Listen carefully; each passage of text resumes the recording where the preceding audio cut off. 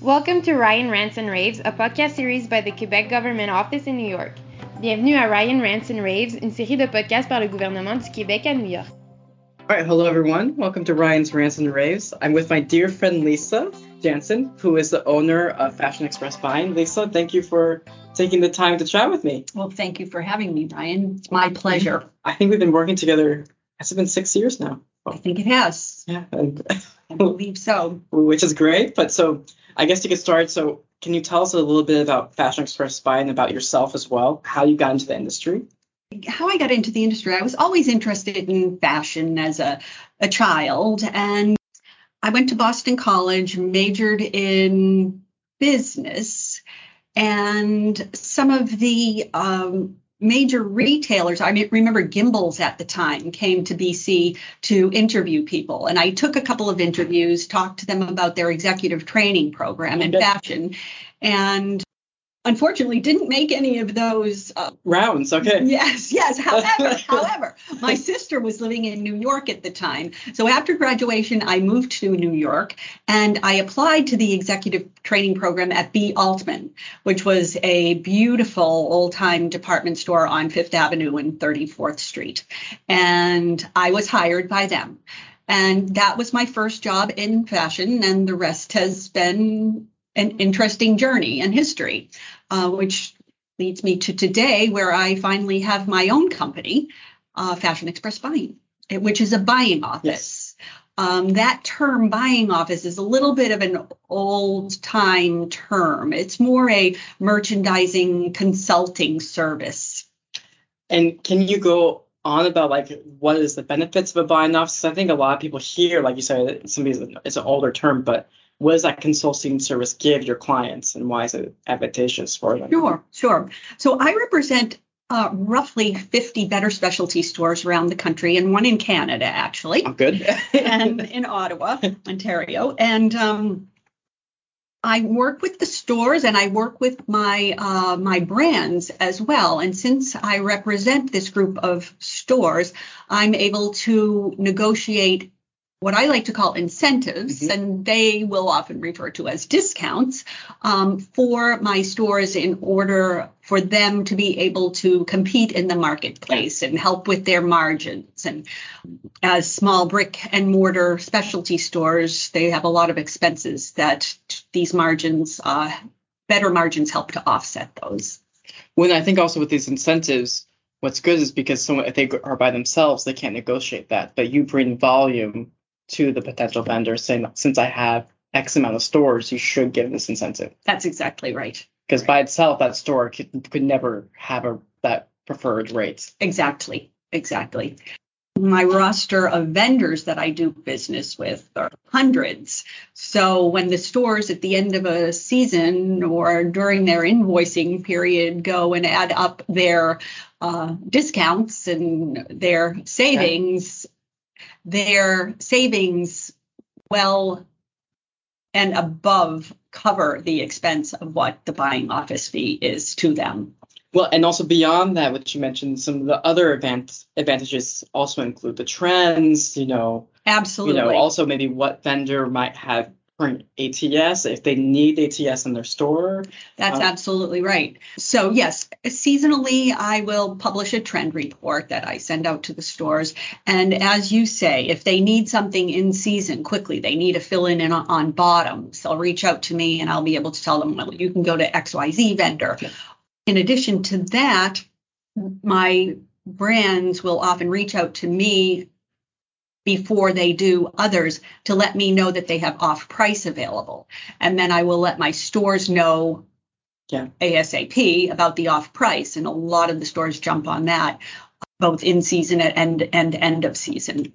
And then during market, you could also guide them to which showroom is representing which brand, because that also is quite the maze in New York that changes. That's right. Especially since COVID, a lot of the showrooms have closed and now, fortunately, are starting to reopen. But when my stores come in, with some of them, it depends on their needs. I will work out in the market with them and take them to the different showrooms and set up their schedule and recommend where to go for what they've told me they could use. Yeah, I think that's a great asset. But you did mention COVID, so I do want to ask, how have your stores adapted to COVID or changed? Have you anything you want to mention there? Sure. Well, I really have started to dislike the word pivot because it was so overused during COVID. But fortunately, most of my stores did pivot during COVID, and they learned how to use Zoom and other sources to order online and to see collections and brands online. Also during COVID, many of them started to utilize social media.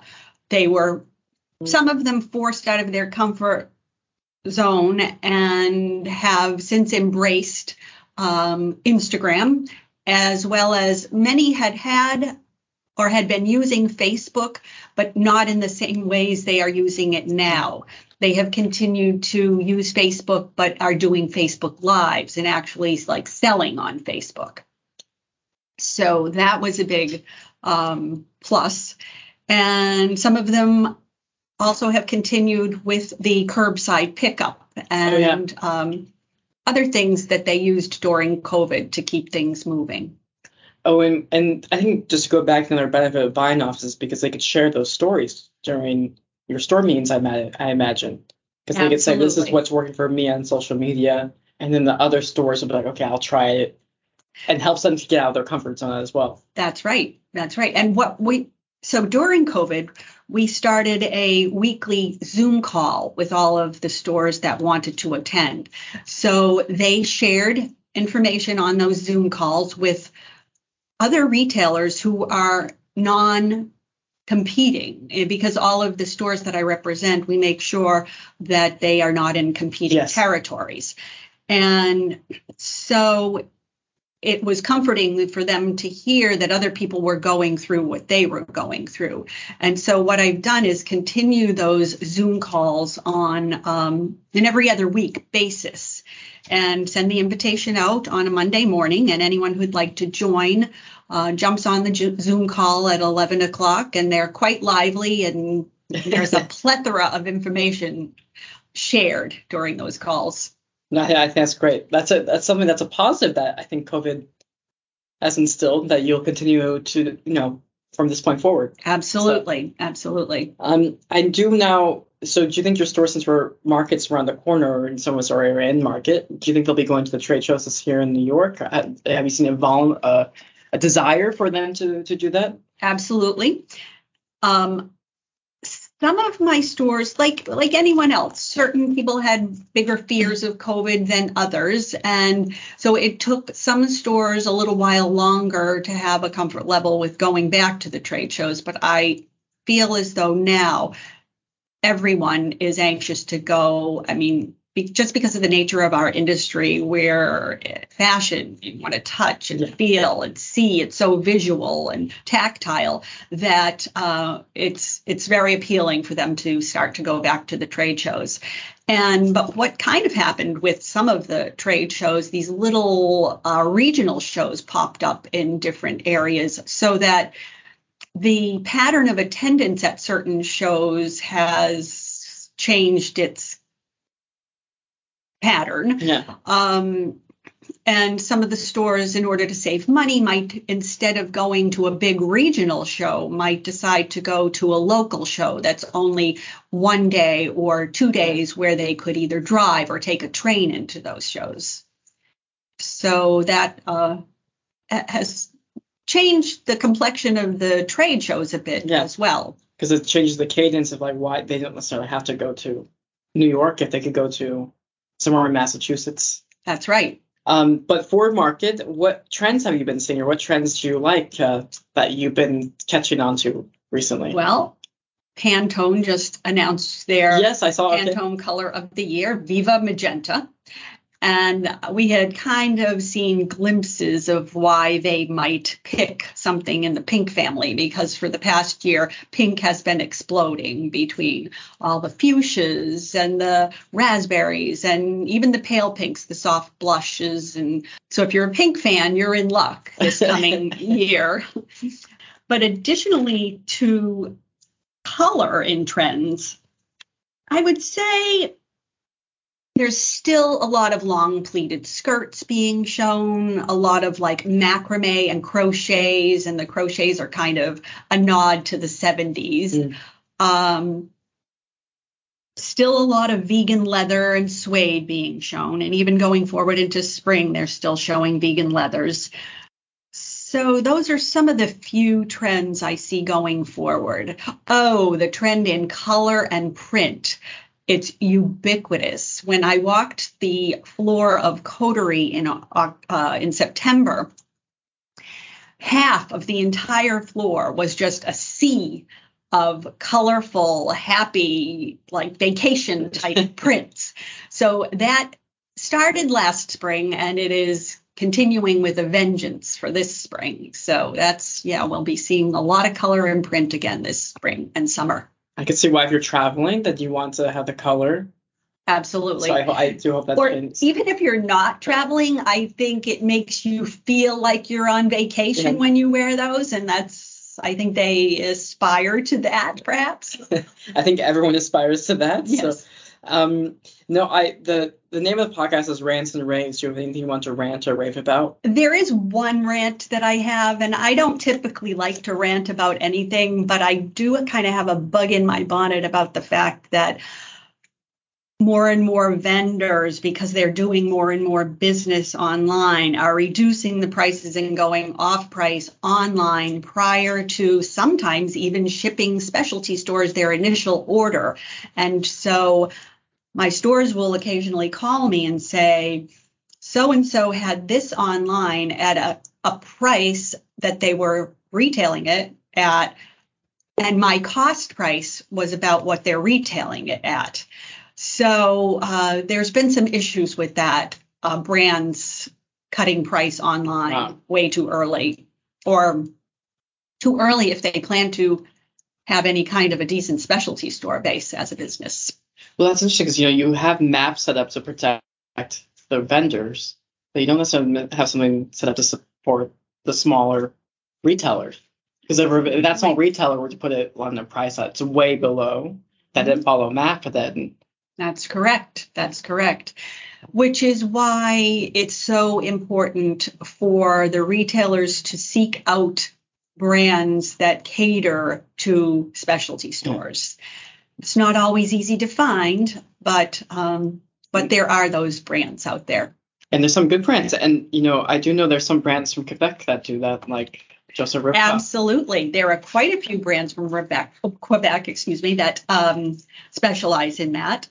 If you'd like to say the brands you like from Quebec. I would love to, because I actually love all of these brands that I'm going to make mention of from Quebec. And Made in Italy is one. Yeah. Samuel Dong, he's been designing for a long time, but his social occasion dresses have exploded in the last year since people are going back to weddings, and they continue to be very valid. His signature bubble dress. Let's see, some bottoms lines, Up, and I love Tyler Madison, both two great lines. And then Lizette L, one of my personal favorites, fits me like a glove. Yeah. Mitchie's Matchings for all furs and cold weather accessories. He's a master in that. Lola Jeans for kind of contemporary crossover denim. And then, of course, Frank Lyman and Joseph Ripkoff, which I would have to say probably 80% of my stores buy one or the other of those collections. They do a superb job when it comes to social occasion dressing and just coordinated sportswear, and the quality is always excellent. That is one thing I would like to speak to the Quebec brands and Canadian brands seemingly in general, that the quality is first and foremost when it comes to those brands. Well, I think the quality, and what you mentioned earlier, a lot of those on those lists, like really, their business is really specialty stores. That's correct. And that their business does not include any majors, so then they're not on Amazon either. So it is really to help the specialty stores grow. So I think that's great, which is not an easy task, I know that. I know, because they can't get the volume. However, when a vendor ships a department store, it's technically, as they say, on wheels. Yeah. So how much money are they actually making when they, after all the chargebacks and everything else that the major stores demand back? And also a co-op program, if they have that with them, which many might ask for that co-op program. Right. Absolutely. That's also the money that they had to spend, and it's a big investment. So That's right. That's right. So you can invest that money with the customer service, because you probably need more customer service and you do more specialty stores, but then you can invest that elsewhere. And then I would assume a special store is more loyal. If there's a good sell through, they'll probably, That is correct. most likely come back. They do tend to be loyal and very hands-on with their business. Now to end, I always like to ask my guests for advice to the industry. Do you have to anyone in general, but do you have any advice to those designers or anyone in the industry in general? Well, I would say a very in general comment would be to kind of listen to what they're saying about what's happening in the economy and the world, and, with the recession and the supply chain issues. However, try to stay positive despite any kind of negativity you hear, and just look forward, stay focused, but really kind of stay positive and try to block out the negativity that you might be hearing out there. Yeah. Because if we made it through COVID, Okay. I am completely optimistic that no matter what comes our way going forward, the specialty stores will continue to thrive. Yeah. Mm-hmm. And COVID, for any business if you could make through that, you can make it through much worse. That's right. All right, well, thank you, Lisa. I always appreciate being with you, so thank you again for your time. C'est un plaisir. Merci d'avoir écouté Ryan's Rants and Raves. Suivez-nous sur Instagram @Ryan's Rants and Raves. Thank you for listening to Ryan's Rants and Raves. Follow us on Instagram @Ryan's Rants and Raves. À très bientôt.